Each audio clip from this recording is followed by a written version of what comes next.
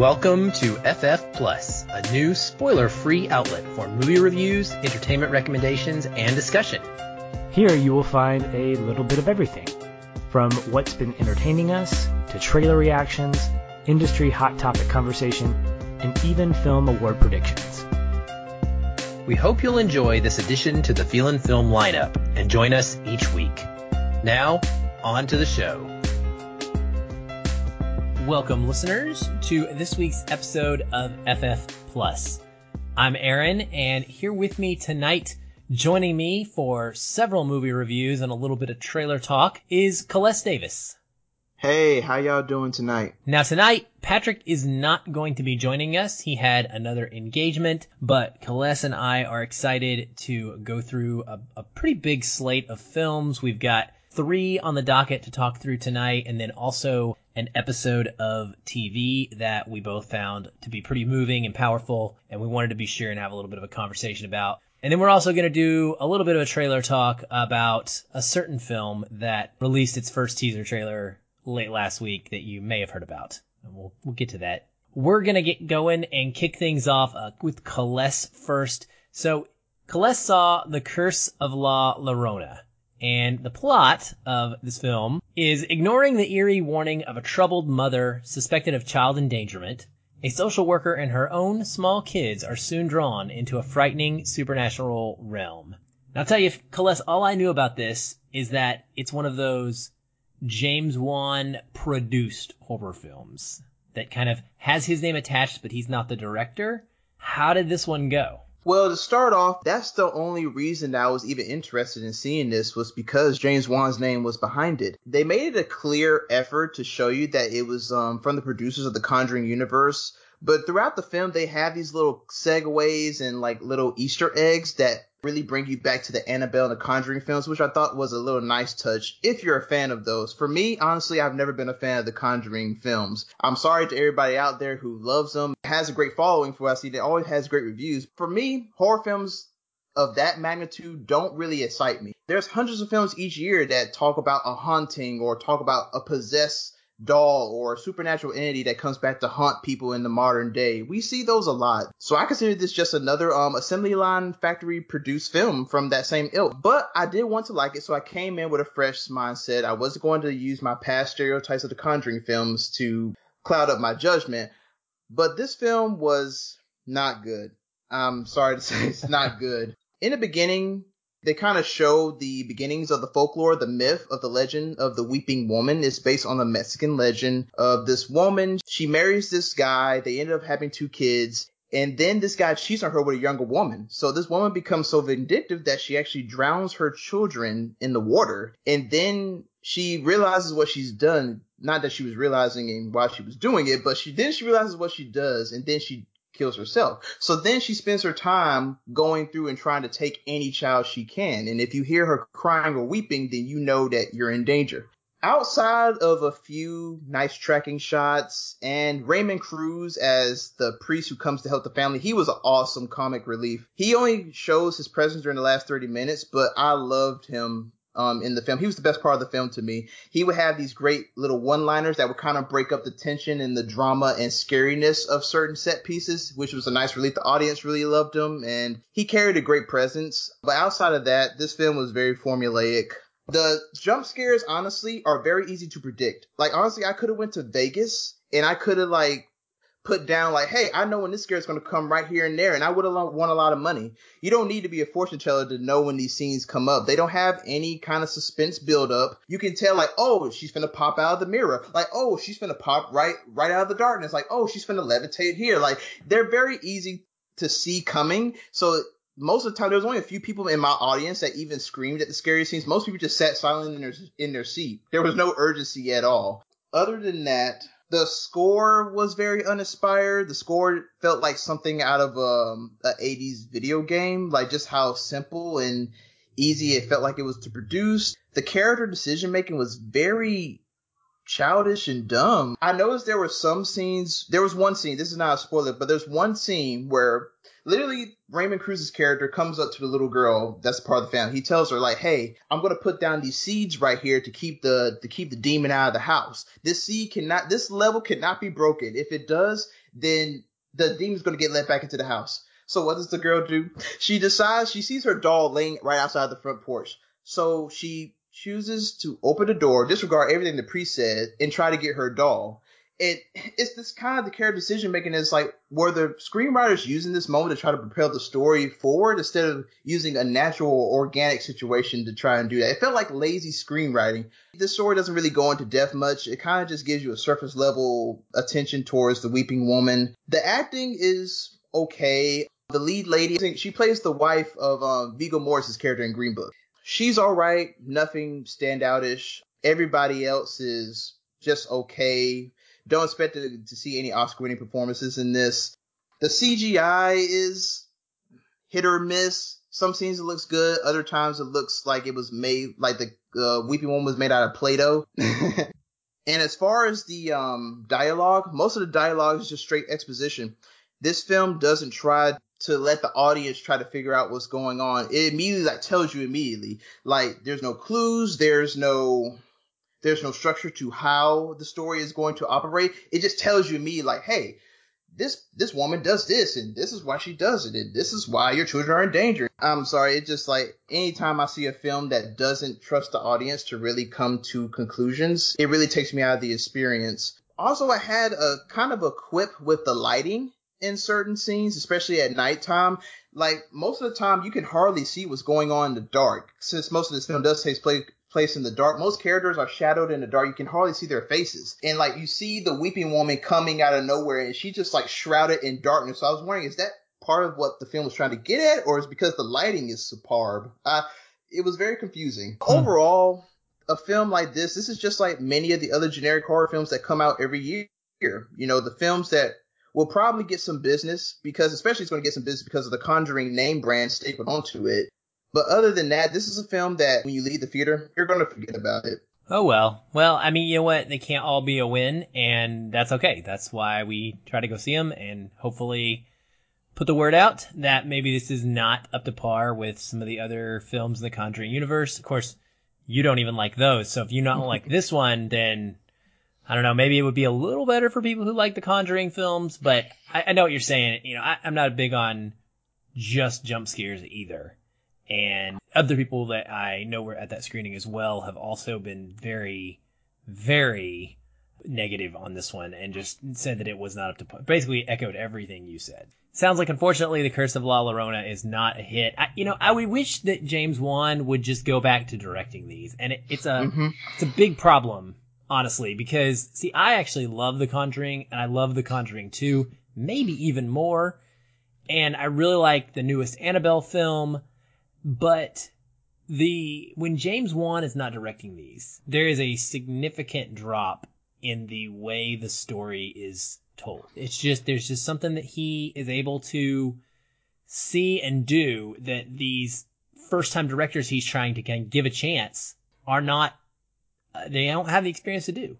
Yes, honestly, I went and checked the past work of the director on this, and he hasn't done anything noteworthy. He's done a short film. He did a music video for a big pop star. I'm not even going to pronounce her name. And then they gave him this film, and I was wondering what was the choice? Why would you give it to him? What had he shown? Yeah, I think James Wan is just trying to prop up filmmakers, which is great in a way, but it's not always working. And when you throw your name on it, it tries to, it's almost like a cheat, because like you said, you put the name Conjuring Universe on this film's poster. You say it's produced by James Wan when he had so little to do with the actual film that is on the screen that you're actually seeing. And so, you go see it because of that, and it's really not him. And it's just, it feels kind of dirty. Like it's like a marketing trick in a lot of ways. And I know that's not what their intention is. Well, probably is partially their intention, to be honest, because they want to make, but regardless, that's too bad. I had high hopes for this. I thought, maybe it would be good, but I'm kind of over the haunting thing too at this point. I'm ready for fresher, unique horror stories. I don't prefer the cultic stuff. Even Midsommar that's coming out later this summer, at least it has a completely gorgeous kind of unique aesthetic to it, because it is another culty type film. but I'm just kind of wanting something new and different. What I will say is that even though I did have a very strong dislike for this film, it's not terrible. I mean, there are parts of it that are cool to see. You know, there are some cool tracking shots. Like, I did like the way that some of the scenes were filmed, and Raymond Cruz is really good, you know. So it's not the worst horror film, but it's just another one of those films that is very generic and it's forgettable, and I don't see how anyone will go back to rewatch this over and over again. Well, if they want to go watch it for the first time, they can do so. It's in theaters April 19th. Check it out if you are so inclined and you want to kind of go against the advice of Celeste, I guess, at this point. All right, well, another film from a director who had previously not had a lot of work is a movie coming up called Little Woods. Now, the director of this film, her name is Nia DaCosta. She's an African-American female director, which is really cool. This is her feature film debut again. She's done a couple of smaller short films. She's actually going to be directing the Candyman remake, I found out. So I found out after I watched this movie. It's nothing. Candyman remake will be nothing like this movie, which is kind of an interesting choice. So Nia's story, it's essentially a modern Western about two sisters who work outside the law to better their lives. My thoughts when I was watching this right away was it's like a quiet mixture between Winter's Bone, Hell or High Water, and Leave No Trace. It has that same somber, dramatic vibe throughout it. There are not action pieces that are happening.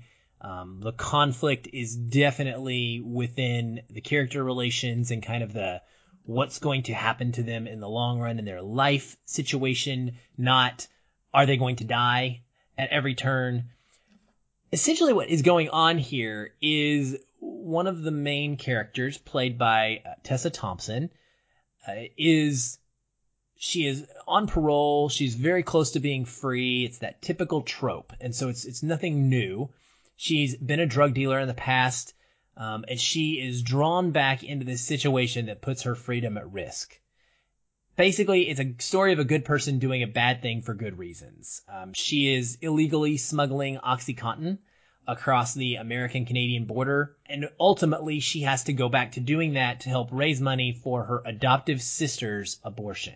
Her adoptive sister is played by Lily James, and she is dealing with, a somewhat abusive, I don't know if she's her husband, but the man in her life. And the story boils down to these two women living in this quiet kind of mining town where they do not have enough money to afford appropriate health care, and they can't seem to get on their feet. They're going to lose the house. They can't get a good job because one of them has a criminal background.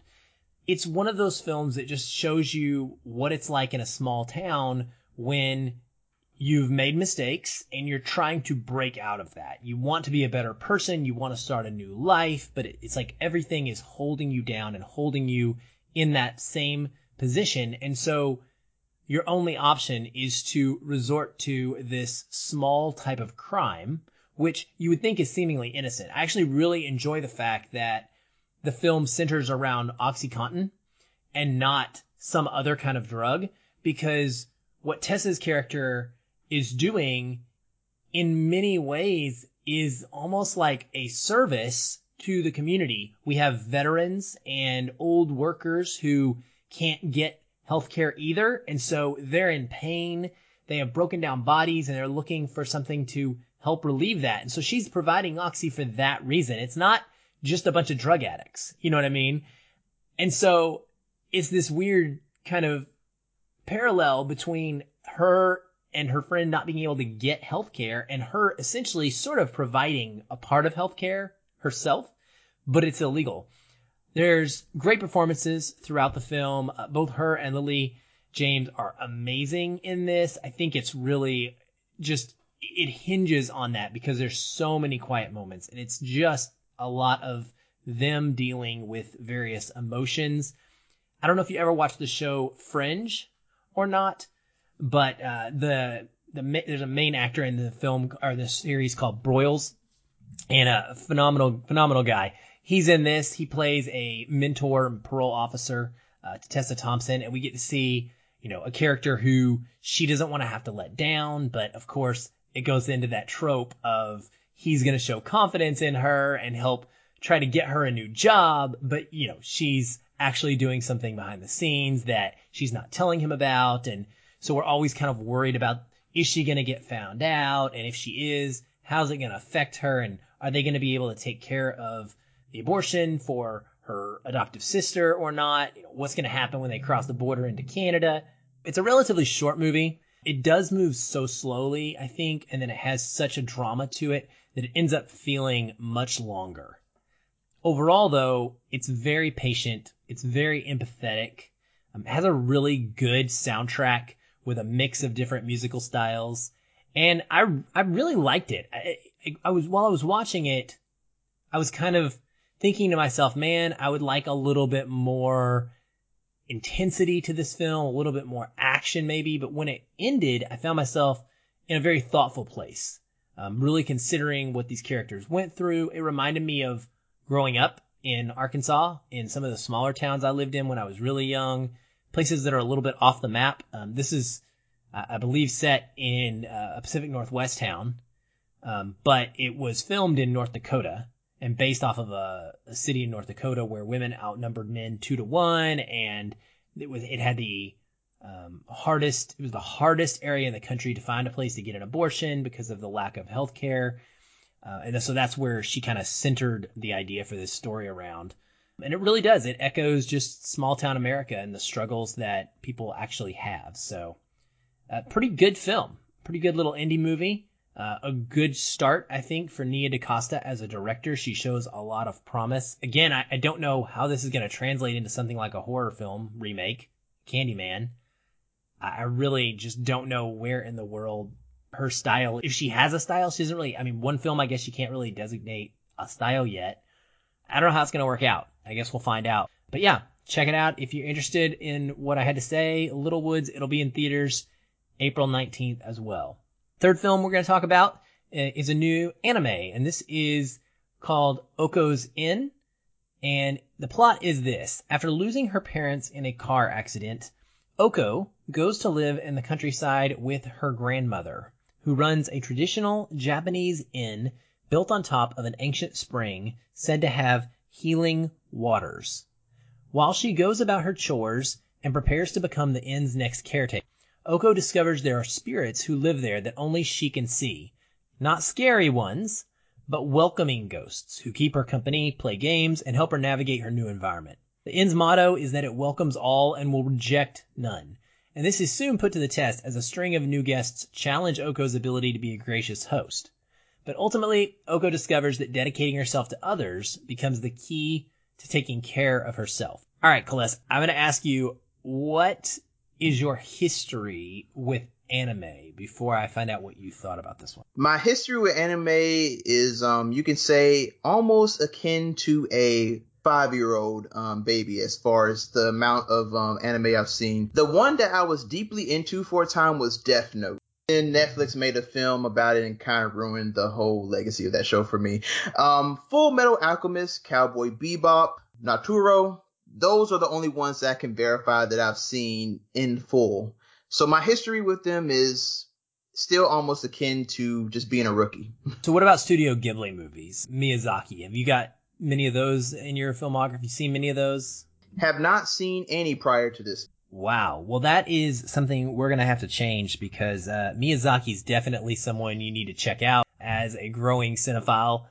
You can't go without seeing his movies. They're just something really, really special. And this film, Oko's Inn, kind of follows in the style of a Miyazaki and Studio Ghibli film. I don't think it quite achieves the same magic as the best ones that studio had, but it's very similar, and it has kind of a similar charm to it, I would say. So I guess my question is, what did you think about this then? Especially coming from someone who hasn't watched a lot of movies that are like this. Well, for me, if I could sum this film up into a sentence, I would say that this is a ghost story with humanity. I like the aspect of the ghosts being friendly, and them not being scary or terrifying. They were just there to calm this little girl, who has been through a lot of tragedy in her early life and who's feeling alone and having to adjust to a new situation and having to deal with all this responsibility. These ghosts were there to give her some guidance and also to make her laugh, have fun with her, and just be there in her times of need when things get hard. I love the aspect of that. I also love the animation. The animation is very, very beautiful. The colors shine bright, like the way a car looks when you comes out of the car wash, all shiny and chrome and just no specks or dust or anything on the material. That's how this film looked to me animation wise. It's very beautiful. However, the beginning and the end of the film were very strong for me. The middle kind of seemed like it was moving very slow pace wise, and there were some scenes that kind of overstayed their welcome, and it was kind of hard to really follow what they were trying to go for, because it felt like they diverted away from the story and went into all these little side subplots, which in the end kind of didn't really have a bearing on the overall message. Towards the end, I kind of did get some clarity. They showed this girl, the whole motto of the end that her grandparents, her aunt and her uncle and her grandma teach her is that we have to treat these guests with humility. We have to treat them like they are on a pedestal. And it came across as just a message of just being a good person, trying to help out the next person in their time of need. Because you never know what anyone else could be going through. It's all about being a bright light for them, no matter how bad their day is. Because it's like when people say, hey, say hi to somebody today, because you never know what they could be going through. That's what this film came across as for me. It's not just a film about a girl who's growing into her own and dealing with all this responsibility and becoming a person with all this great power and responsibility and learning the ancient Japanese cultures and traditions that have been passed down to her. It's also at the end of it, I felt that it was a very, very lovely human story that deals with gracious humility, being kind, and also the spirits being a force to help you and being by your side and guiding you. They may not always be there, but when they're there, they show you the right way to do things. Overall, for me, it's a good film. Not something that I would say is great, but it's good. Yeah, so it's interesting to compare it, what you were just saying about the spirits being good and friendly, and essentially they're Casper the Friendly Ghost. They're helpful. It's very different than something like The Curse of La Llorona, where, of course, the spirit is vengeful and evil and trying to take something of yours away from you. She meets so many interesting characters, and I really enjoyed the different spirits. There's this goofy buck-toothed ghost boy named Uribo, and ultimately he had a role in the crash that ended up killing her parents, that will play out in an interesting way as to her relationship with him. But he helps to show her that there is an optimism to being alive and to continuing on, and the way that she's able to interact with people in a way that he can no longer do and kind of wishes he could. There's this young demon that is really strange and out of place, it feels like. That is so anime, and that is like what you get in this type of genre, is you'll get kind of like these normal aspects of a story, like you said, the beginning and the end of this film, and then you'll throw in this young demon ghost, and you'll throw in a fortune teller character who ultimately ends up becoming kind of like a motherly / big sister type figure in the main character Oko's life. Provides a presence that she doesn't have since her family died. But it goes in and it shows the way this fortune teller has this kind of connection to the spiritual world, and it gives you a little bit of fantasy in there that goes beyond just the typical ghost story. It's also strange in the middle, because for the most of this film, it's very sweet. It's idyllic with beautiful shots of the countryside where this inn resides. And it's very, like I said, Studio Ghibli-like. And then in the middle, we have some sequences where, specifically a shopping trip that occurs with the fortune teller character. And all of a sudden, it goes to like a modern day anime. It gets very bouncy, and this J-pop soundtrack is blasting in the background. And I'm like, what is going on right now? Because I feel like I'm in a Studio Ghibli movie, and all of a sudden, I'm getting something completely different. It felt very at odds tonally in that moment. It just wasn't a consistent thing. I don't know that it's bad. It was just noticeable for me. Overall, I agree with you. I think it's a super sweet anime. I love the fact that Oko is able to befriend these ghost kids who help her grow and help her learn these kind of lessons about family and acceptance. It definitely has an element of the Shinto tradition in it.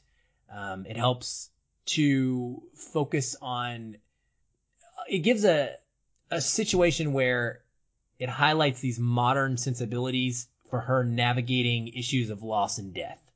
And it does so in a pretty enjoyable package, I think. It's a good movie. It's not great. For me, I don't know whether it's because it was late at night and maybe was just feeling very emotional, but just seeing just that the ghosts are of children who have lost their lives, it was very, very, very, very sad. I mean, the animation, yes, they're very quirky, they're goofy, and they really are the highlight of the film for me because they bring a lot of funny moments and a lot of shining light. It's just sad just to see that they, as children, they were ghosts, and just them not being able to experience it in the reality form. It was very sad for me. Yeah, that's understandable, man, for sure. I totally know what you mean. I felt similar at times as well when you kind of step back for a second, especially when they're explaining like their backgrounds and you're like, oh, that's why you're a ghost. Like you're no longer just bouncy and happy and funny.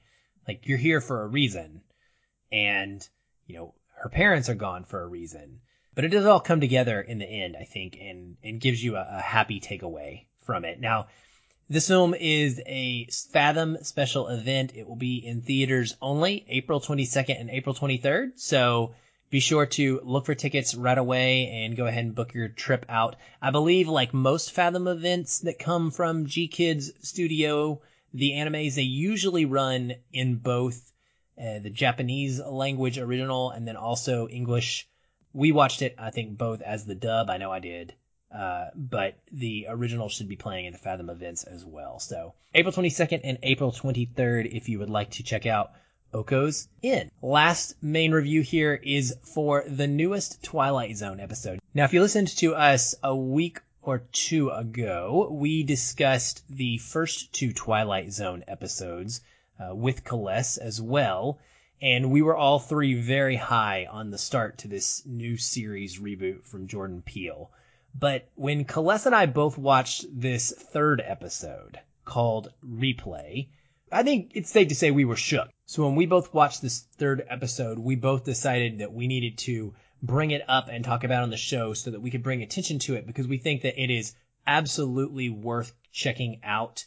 And it really put a highlight, I think, for us on the possibilities that the Twilight Zone as a show could bring. And so if you have done the free trial and just to watch those first two episodes, you let it expire and you didn't get a chance to see this third one, maybe it's worth continuing on. Now, the plot is pretty simplistic, really, at heart.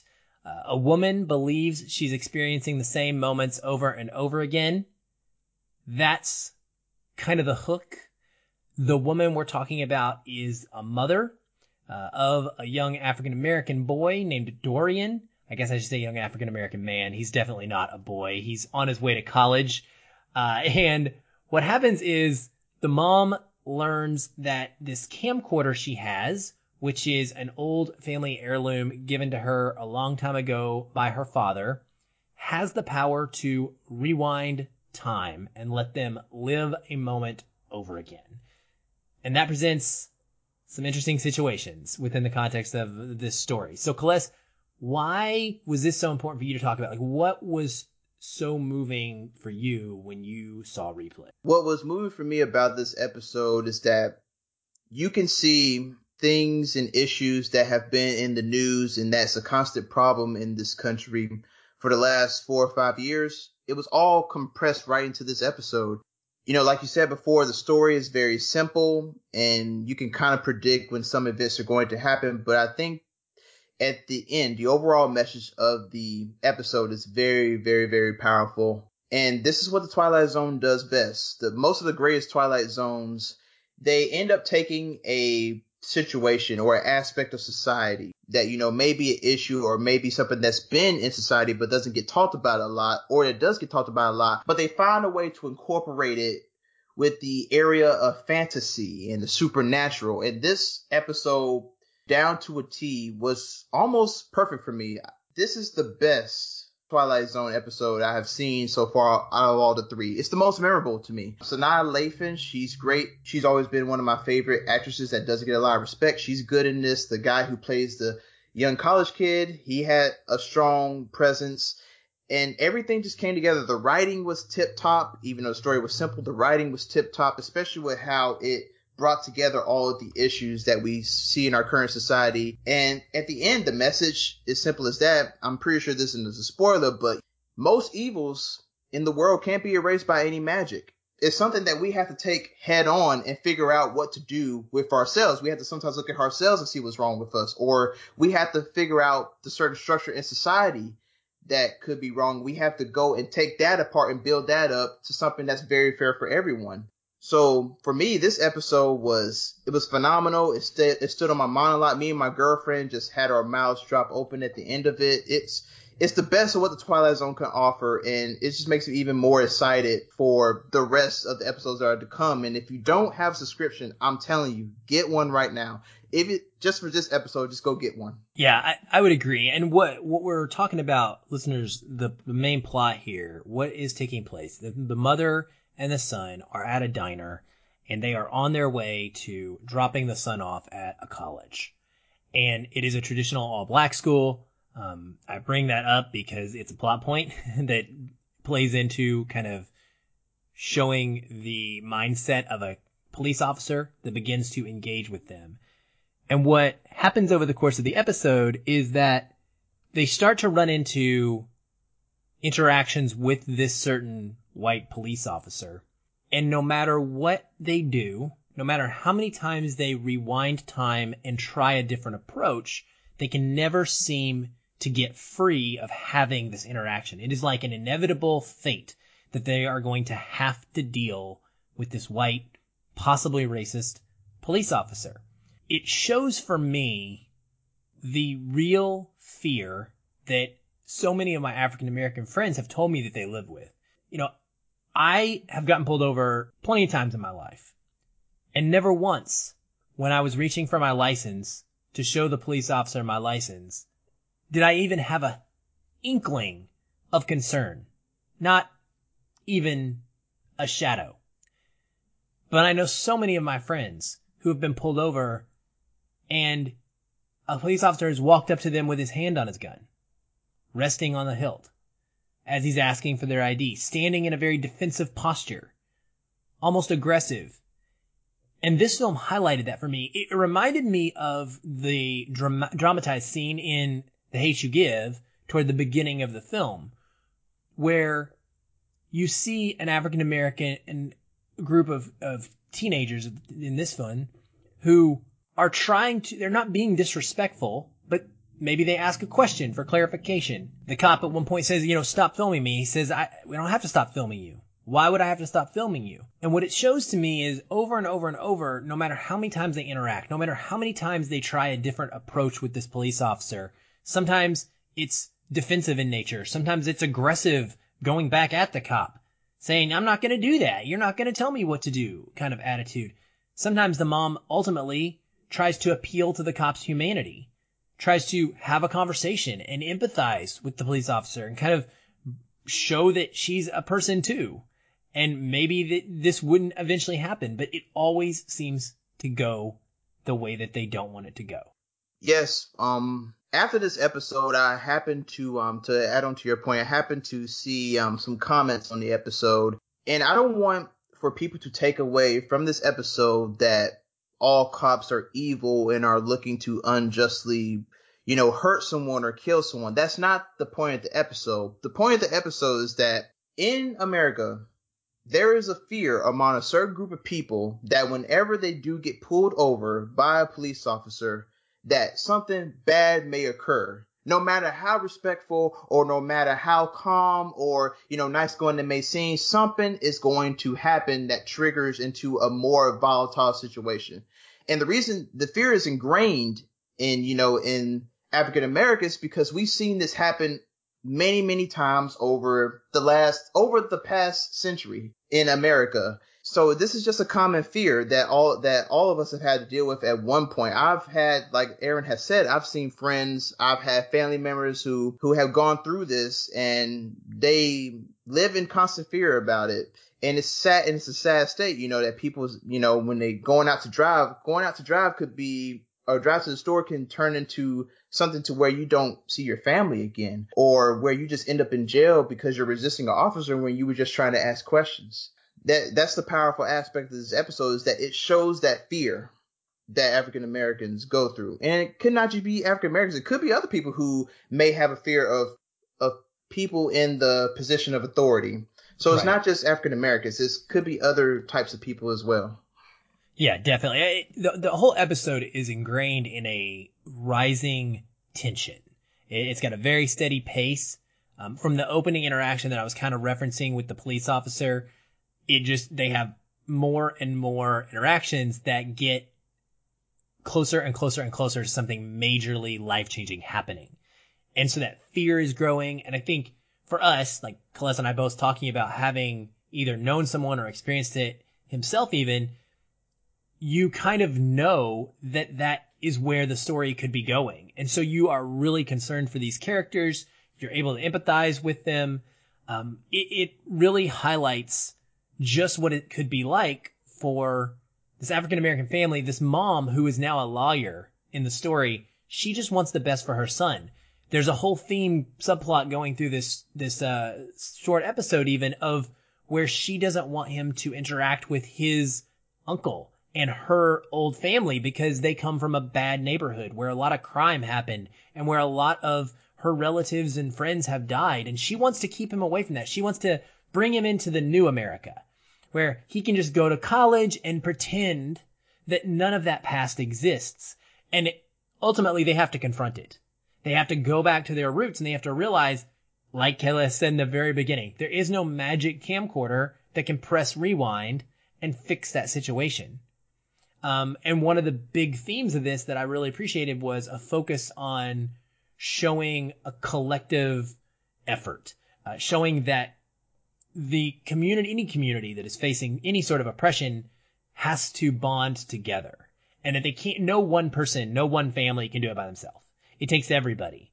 There's a great line in this. It says, "We're all witnesses," she says, in a very powerful moment at the end that I won't spoil exactly what happens, but it's speaking to the fact that everyone is seeing this action for what it is, and they're calling it out collectively and saying, we're not going to take it anymore. And we're not going to just pretend that it's not going to happen. And we're not going to try to go around it anymore and avoid the situation and pretend that it's going to go away. The only way to face it is head on, to get that. And it also ends with a real somber kind of gut punch of a moment. Some of the best Twilight Zone episodes will do, that gets your brain thinking even further and sends you into a spin. So I think we both really, really enjoyed this one. You said it was your favorite. It's definitely my favorite as well of the three, and I'm super excited to find out where this series is going to continue to go, because this is a great blend of a sci-fi trope with the rewinding of time and a modern day social commentary. Just really, really good stuff. It's available now on CBS All Access. If you have a subscription, check it out. If you don't have a subscription, get one. It's like $5.99 for a month, folks. It's definitely worth that for these episodes of Twilight Zone. The last thing we're going to do here is a little bit of trailer talk. So this little movie came out with a teaser trailer last Friday, Celeste, and that is the newest Star Wars film. I say little movie as a joke because this is actually the final film in the 9-movie-long saga of the Skywalker story. The film's title was revealed. It's going to be called The Rise of Skywalker. It's pretty exciting. It's pretty intriguing. It's pretty mysterious in some ways. I'm going to just ask you, what did you think when you watched the trailer? Like, what was your initial reaction to this trailer? My initial reaction was, I need to get started on my binge watch for all of the Star Wars films. To be honest, I have seen rewatch, right? You're saying your rewatch of all the Star Wars films? Oh no, first time watch. Your first time. How old are you? How old are you? 27. Shame. I wish I had the bell of shame to ding right now. Shame. So we have learned in this episode, I'm going to digress for a second. We've learned that Celeste has not seen a single Studio Ghibli Miyazaki movie, and Celeste has not seen a Star Wars movie. Folks, we need to fix this. Listeners, Celeste Davis, what's your Twitter handle? Black Nerd Magic. All right. I'm glad you were man enough to tell them, because I was going to tell them if you didn't. You need to hit him up, and you need to help encourage him to get on this. But yes, you are right. I will let you continue now. Yes, you need to see a Star Wars movie. Continue with your reaction, though. Now, to be honest, I have seen a Star Wars film, which was Rogue One. Back 3 years ago, I went with one of my family's friends that stayed in Oklahoma. He came up to visit, and he took me to go see Rogue One because I told him the same thing, and he had the most horrific expression on his face. He's like, man, you are coming with me tonight to see this film. He gave me a little bit of a Cliff's Notes kind of version of everything that happened. So I was well aware of some notable events. So I was able to follow along pretty well. Rogue One was good for the most part. I like Rogue One. Even though I had a 6-year-old kid behind me that kept screaming and awing at every explosion at every moment of the film, kind of ruined the experience. Rogue One was great, and it kind of made me excited to get on to the other Star Wars films. I had just not had the time to get started because there are so many other great films out here. That's what the paradox of choice does to you people. You want to get started with a series, but then you see another film you need to go see. You see another film. Like, it's very hard to find that time, but trust me, before December 2019, I'm going to watch every Star Wars film. You can hold me to that. This is a confirmation. This is a vow on record. Well, I am going to hold you to that. There is absolutely no question. I'm excited for you, honestly, to get to go through these. I think you're going to have a heck of an awesome time experiencing what those of us who have kind of lived in this fandom have for so many years, and it's never too late to experience it. So it's kind of in a good way. It's a way for us to say, if you're out there and listening to this and you're like Celeste and he just vocalized something that you've been keeping as a deep, dark secret for yourself, be like Celeste. Make that vow. Watch your Star Wars films this year, guys, because this trailer is awesome. And the hype is real for those of us that have been in this universe and followed this story now for nearly 40 years. This goes back to right when I was born, the first film coming out a couple years before me. And now here we are, I'm about to turn 40, and we're going to get the end of a saga. This is unparalleled in the history of like true connected storytelling. It is so well done. There's different generations that have had their own trilogies now. It's all being put together and brought to an end. There's a moment in this trailer, right off the bat, the opening scene, Rey is backflipping over a TIE fighter in slow motion. I think this is going to go down as one of the all-time great cinematic movie moments of the year for me. I have not been able to stop watching the scene on repeat, people. I have like the GIF now on my computer, and I just sit there and stare at it like I'm locked in, just entranced, because it is so amazing.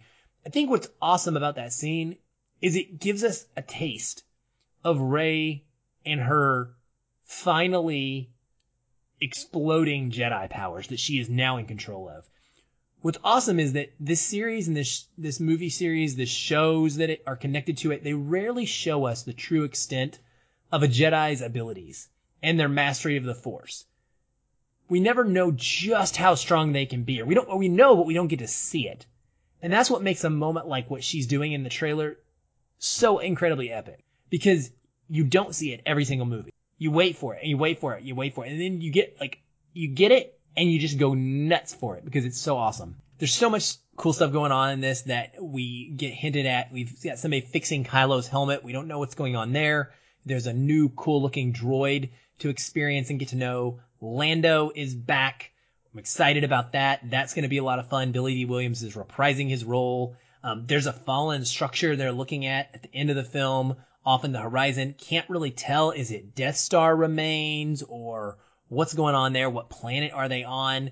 And then there's this voiceover from Luke that's been going on throughout the film. And of course, anyone who's watched the last film knows I don't want to say it now because Celeste hasn't seen it. I'm going to not say it. But Luke is narrating and he says, no one's ever really gone. And then we get this laugh. And it's coming from Emperor Palpatine, who, for series fans, you know that we were not expecting that in the slightest. And it's just this, moment of absolute shock and uncontrollable confusion and excitement. And I think we all want to know what it means. We all want to know how the story of Rey's parentage is going to play out and how her tale is going to end. There's going to be some more diversity in this film, we learned. I'm really excited about that. This is the first Star Wars trilogy that really is putting Black and Asian actors kind of up front and in roles that are not just getting 5 minutes of screen time, which is really, really cool. And it's a nice progressive movement. I mean, that's the way we should be moving in our current day modern society. It should be reflective of our society in our films, and especially in something like Star Wars, which is for everybody. It's for people of all color, all gender, all everything. It doesn't matter. It's a fantasy world, right? So it should reflect us. And I'm excited about that.